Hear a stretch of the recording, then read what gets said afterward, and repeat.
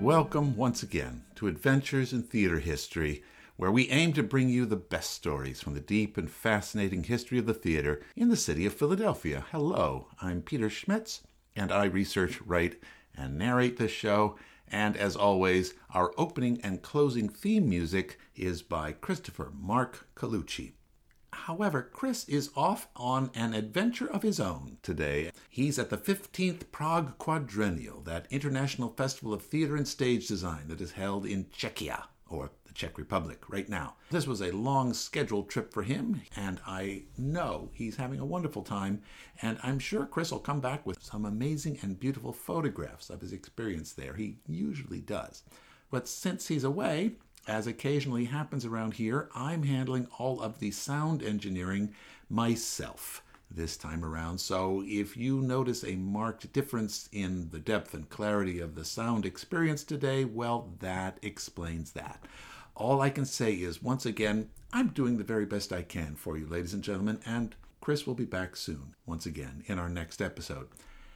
This is going to be a very different episode in many ways. Actually, we are pausing the narrative of our story that we were examining last time around about the history of the theater, the living arts. I promise you, I'm still working on the story, and as things stand, we will have the continuation and finale of that story in a couple of weeks for you, by the end of June at the latest.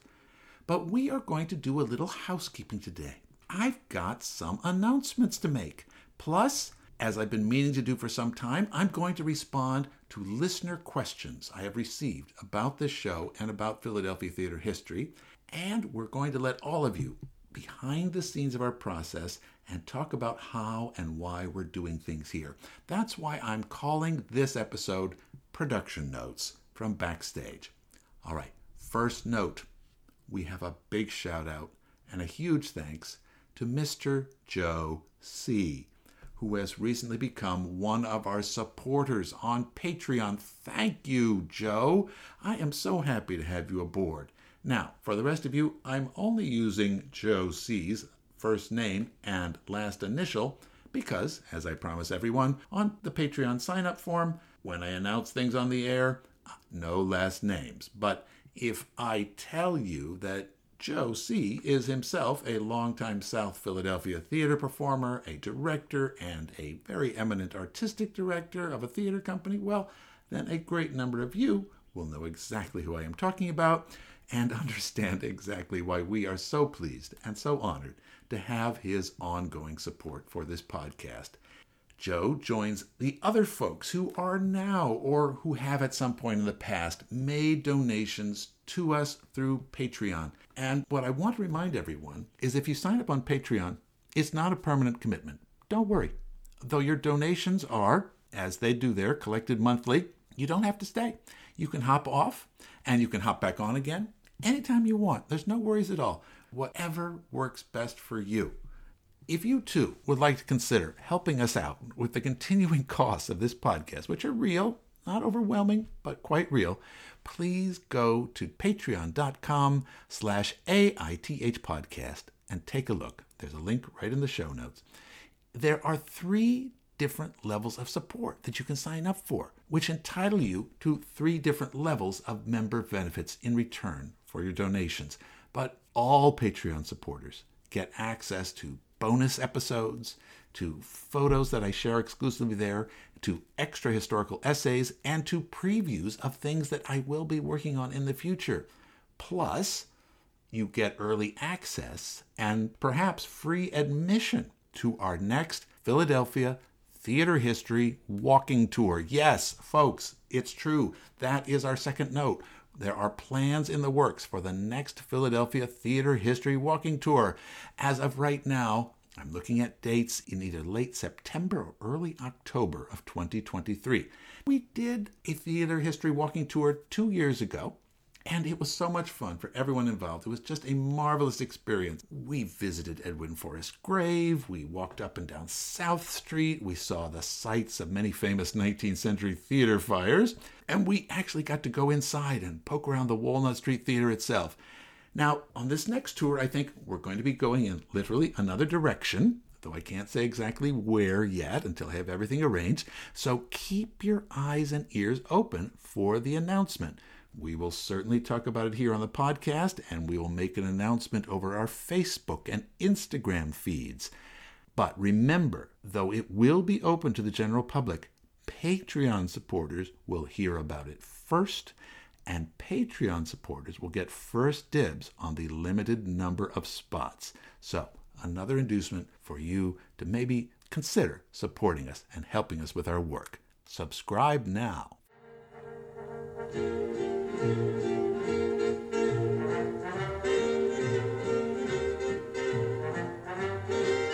And that brings us to the corrections portion of the show, because sometimes, despite my very best efforts, some errors of historical fact go out into the air on the podcast here. It may be just as simple a matter as getting a name wrong, or a date, or a small detail, or a pronunciation wrong. Now, it's not unknown for historians, even very eminent ones, to get things wrong when they go to publish. My own copies of other historians' books on Philadelphia theater history here, they have quite a few scribbled notes from me in them, where I have noticed that this eminent historian has gotten something wrong, or mislabeled an image, or gotten a date wrong. Unfortunately for these authors, because their error is in physical print, there's not much they can do about it afterwards. You have to either change it in the next edition of the book, if there is one, or insert an errata note if you notice it before the book actually goes out to bookstores. But one of the advantages of doing a history podcast, which is not in print but in digital sound files, is that I can fix things. For instance, way back in our episode number 2, the one about Philadelphia theater in the 18th century, I said that the first professional touring theater company from England arrived in Philadelphia in the year 1746. And that's just wrong. The year was 1749. It's like I mentally flipped the 9 over in my head and it came out 46. That may seem pretty small beans, but it bugs me that that wrong number is sitting there. It's just wrong. The facts matter, and getting facts right enhances and maintains the reputation of this whole endeavor. So here's what I'm going to do. Now that I've noticed it, I'm going to go back to the sound file for that episode, and I can clip out the 1746 and just gently insert what we call a patch, a little snippet of sound, 1749, and the offending mistake is gone. And more importantly, the correct information is now supplied for all future listeners. In that same episode, I am also going to take out an entire passage in which I talk about the original Chestnut Street Theater, because I noticed in my script, I said the plan of the Chestnut Street Theater was modeled after those of the Royal Theater in Bath, England. Now, that's a mistake that wasn't just made by me. You'll see that published in a lot of places, including in very respected theater history textbook. But guess what? It's just wrong. That factoid was disproved by an architectural historian named John Wolcott back in 1971. I've seen his research paper. He had really gone into the archives of the Historical Society of Pennsylvania and found out the truth about the first Chestnut Street Theater's construction, that it was actually modeled more closely after the Covent Garden Theater in London. And rather than just parroting what every other book had said, he found out the truth. Now, I knew this correct story at one point, but I guess then somehow when I was producing the episode, that old factoid crept out of some dark recess of my brain and made its way into the script, and in the rush to publish the episode, suddenly there it was. Well, once again, I'm going to go back and fix that one too. I've got a patch all set up. There was another occasion that I can recall where I got one very large set of facts wrong, and it wasn't just a niggly little detail about names or dates. On one of our very early episodes about Ricketts Circus, I had a whole passage about the state of African American theater going in late 18th century Philadelphia. I talked about how wealthy white Philadelphians would send their black servants, quote unquote, to hold places for them in Philadelphia theaters. But as I originally said, the masters did not let their servants attend the shows. They would show up, take their places, and send them home. Now, that was wrong. Historians have documented that the famous Oni Judge, a woman who liberated herself from the household of President George Washington while he was president in Philadelphia, she ended up escaping and going to Portsmouth, New Hampshire. Before she escaped, she had regularly been given money by President Washington to see plays and circuses in Philadelphia. In fact, that's one of the reasons why George and Martha were reportedly so personally offended when Oni Judge left them. After all, hadn't they been so kind and generous to her? Treated her like a member of the family. She got to see shows and everything. Anyway, I realized I had not done proper background research on a truly consequential topic of American history, and I thought that whole thing was just needed repairing. So I went back to the sound file and snipped that whole section out. Now, naturally, I don't always notice mistakes in the podcast myself, but thank goodness that attentive and helpful listeners do notice them and bring these mistakes to my attention. Now, again, these mistakes may be small, but they're still important. Facts do matter, and in our own small way, we're going to adhere to that rule. For example, in a more recent episode, number 50, entitled Stop Those Swinging Girls, I said that General Smedley Butler, the scourge of Prohibition-era Philadelphia wickedness and vice, had, during his previous years of military service, won 2 Congressional Medals of Honor. Now, when he heard that go out over the airwaves, my friend, the great and good Dr. Joe Lex, host of the All Bones Considered podcast, wrote me, and he gently reminded me that Congressional Medals of Honor are properly described not as being won. They are awarded, often posthumously. Thank you very much, Dr. Joe. That is an important point, and I will fix that. Another recent example. Russ Walsh, a longtime local Philadelphia actor and educator, noticed in episode 53, Philadelphia Theater Scandal, that I had got a pronunciation of a name wrong. The producer of the Lambertville Music Circus was named not St. John Terrell, but rather St. John Terrell. St. John Terrell. He said it the way that the Brits do. So I'm very grateful to both Joe and Russ for helping me get things right. It's important, and I'm going to go get some sound patches made and fix those flubs. You betcha.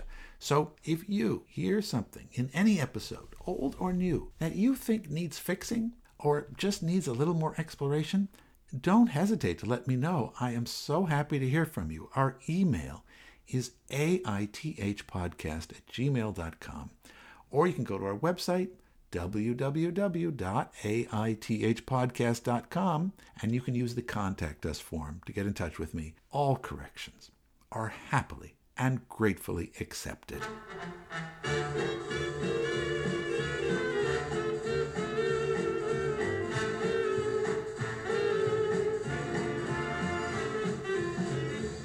I have heard from a number of other listeners lately, not giving me corrections, but asking me questions about a fact of Philadelphia theater history that I haven't covered in the show.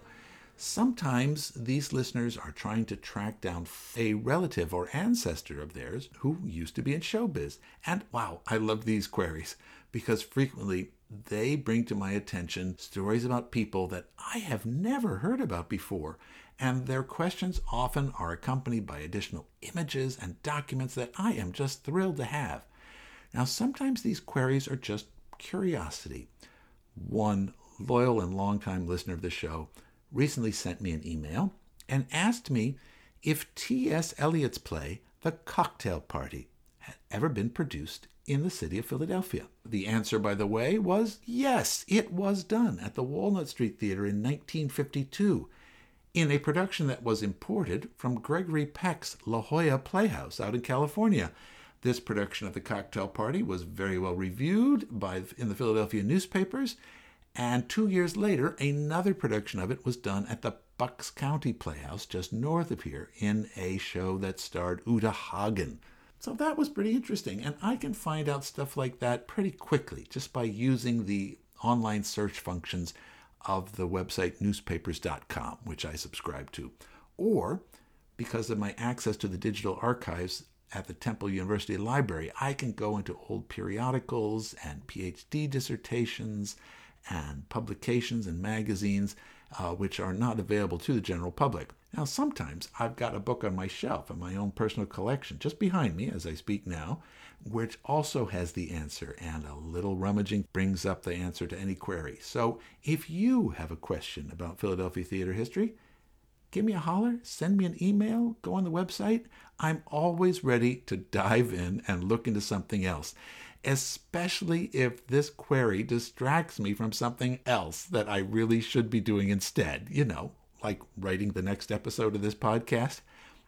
Literally, just 15 minutes ago, while I was writing this very script, I got an email from a friend about exactly what play the Philadelphia Drama Guild was doing in late November 1973 at the Walnut Street Theater. So, of course, I dropped everything I was doing, and I looked up the answer, and I found out it was Tennessee Williams' The Rose Tattoo, starring Maureen Stapleton and Jerry Orbach. And I wrote her back, and she thanked me, and this was all very wonderful and fun. And, of course, it's always great to put aside your larger tasks to do something more immediately compelling. And, of course, I got back to doing the script eventually, because here I am recording it right now.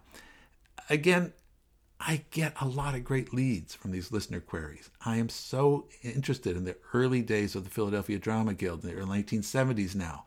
And often I get queries which take me back to my favorite period of theater history, the 19th century.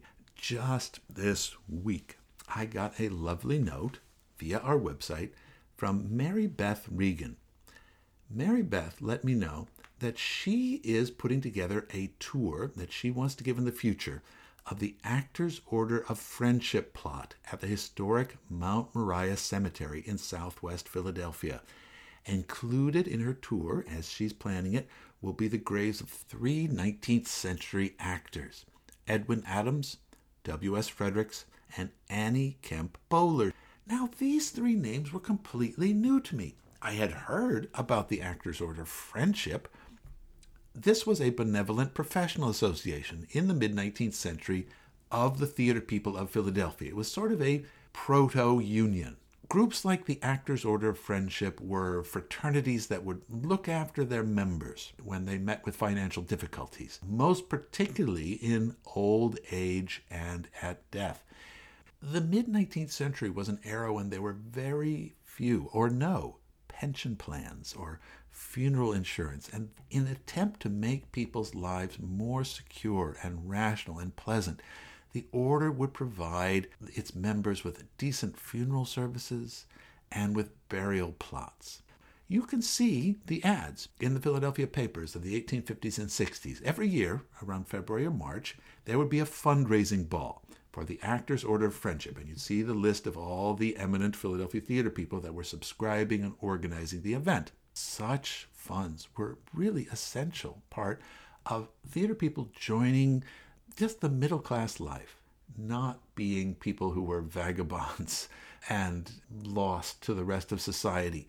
For example, it was the Phoenix Lodge of the Actors' Order of Friendship which rallied round and buried poor John Drew Sr., the husband of Louise Elaine Drew, after, as you might recall, he fell down the stairs of his home at his daughter's birthday party in May 1862. It organized the funeral service, it paid for the burial procession, and it paid for the plot that he was eventually buried in. In fact, the whole Drew family ended up at the old Glenwood Cemetery in North Philadelphia. Now, sometimes the AOOF, as it was known, helped out non-members in need too, especially actors from out of town who had met with sudden or violent ends while they were in Philadelphia.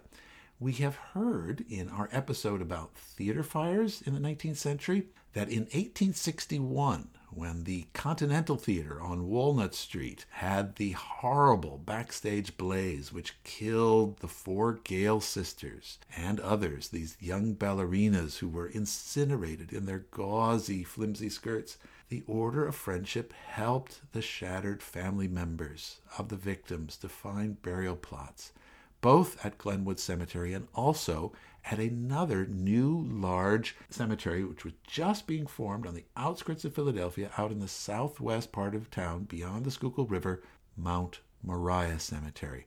By the 1870s, the Actors' Order of Friendship, in fact, had a dedicated plot at Mount Moriah.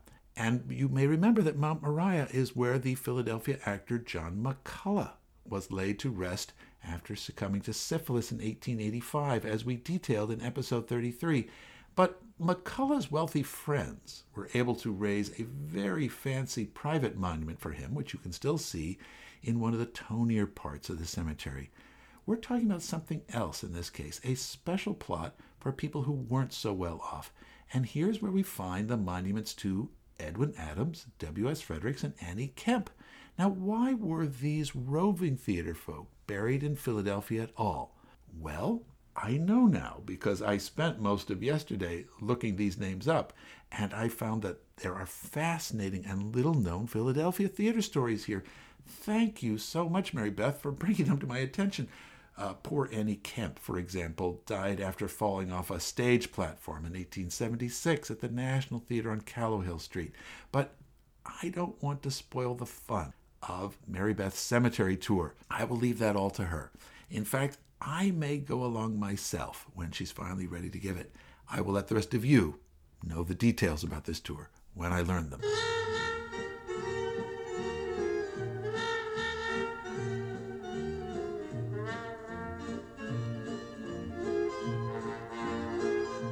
So, as I mentioned, I'll be back in just a couple weeks with the exciting conclusion of our story about Philadelphia's Theater of the Living Arts in the late 1960s. We'll try to answer the question that we've raised ourselves. Why did this promising and dynamic young theater company, which started out with such energy, not even last to the end of that consequential decade? It will be the final episode of our Season 2, Drama is Conflict, in which we have detailed many of the fights and disputes and court cases and riots which have ended up happening in Philadelphia theater history. Now, along these lines, I had originally planned to get to the story of the Manning Street Theater Company, which, to my mind, follows directly after the demise of the TLA. But we are not going to be able to get to that this season. I'm very sorry to everyone I have promised this story to. But for various reasons, I'm just going to have to get to that later. So we'll put that back into the storehouse of topics to do in the future. And believe me, it's a great story.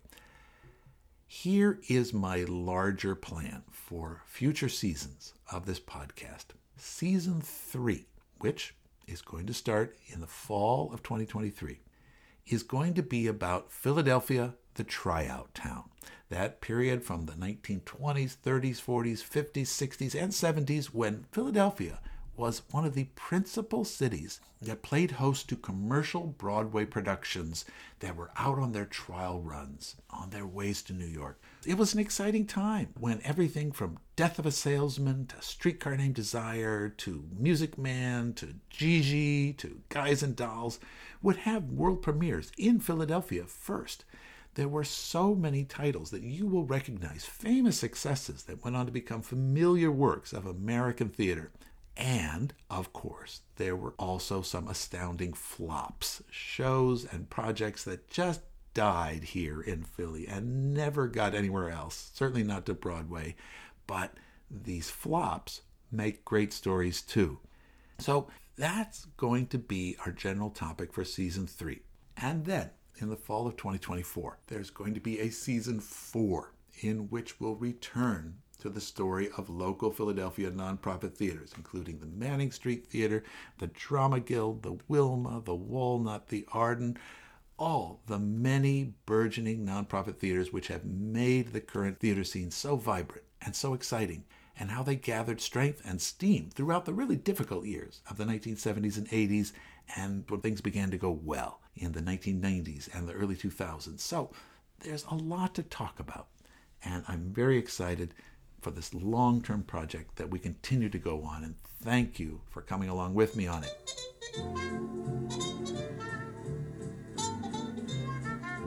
finally, I have some personal news. As they say, I'm going to be going back on the stage once again in what was unlooked for and a really pleasant surprise to me.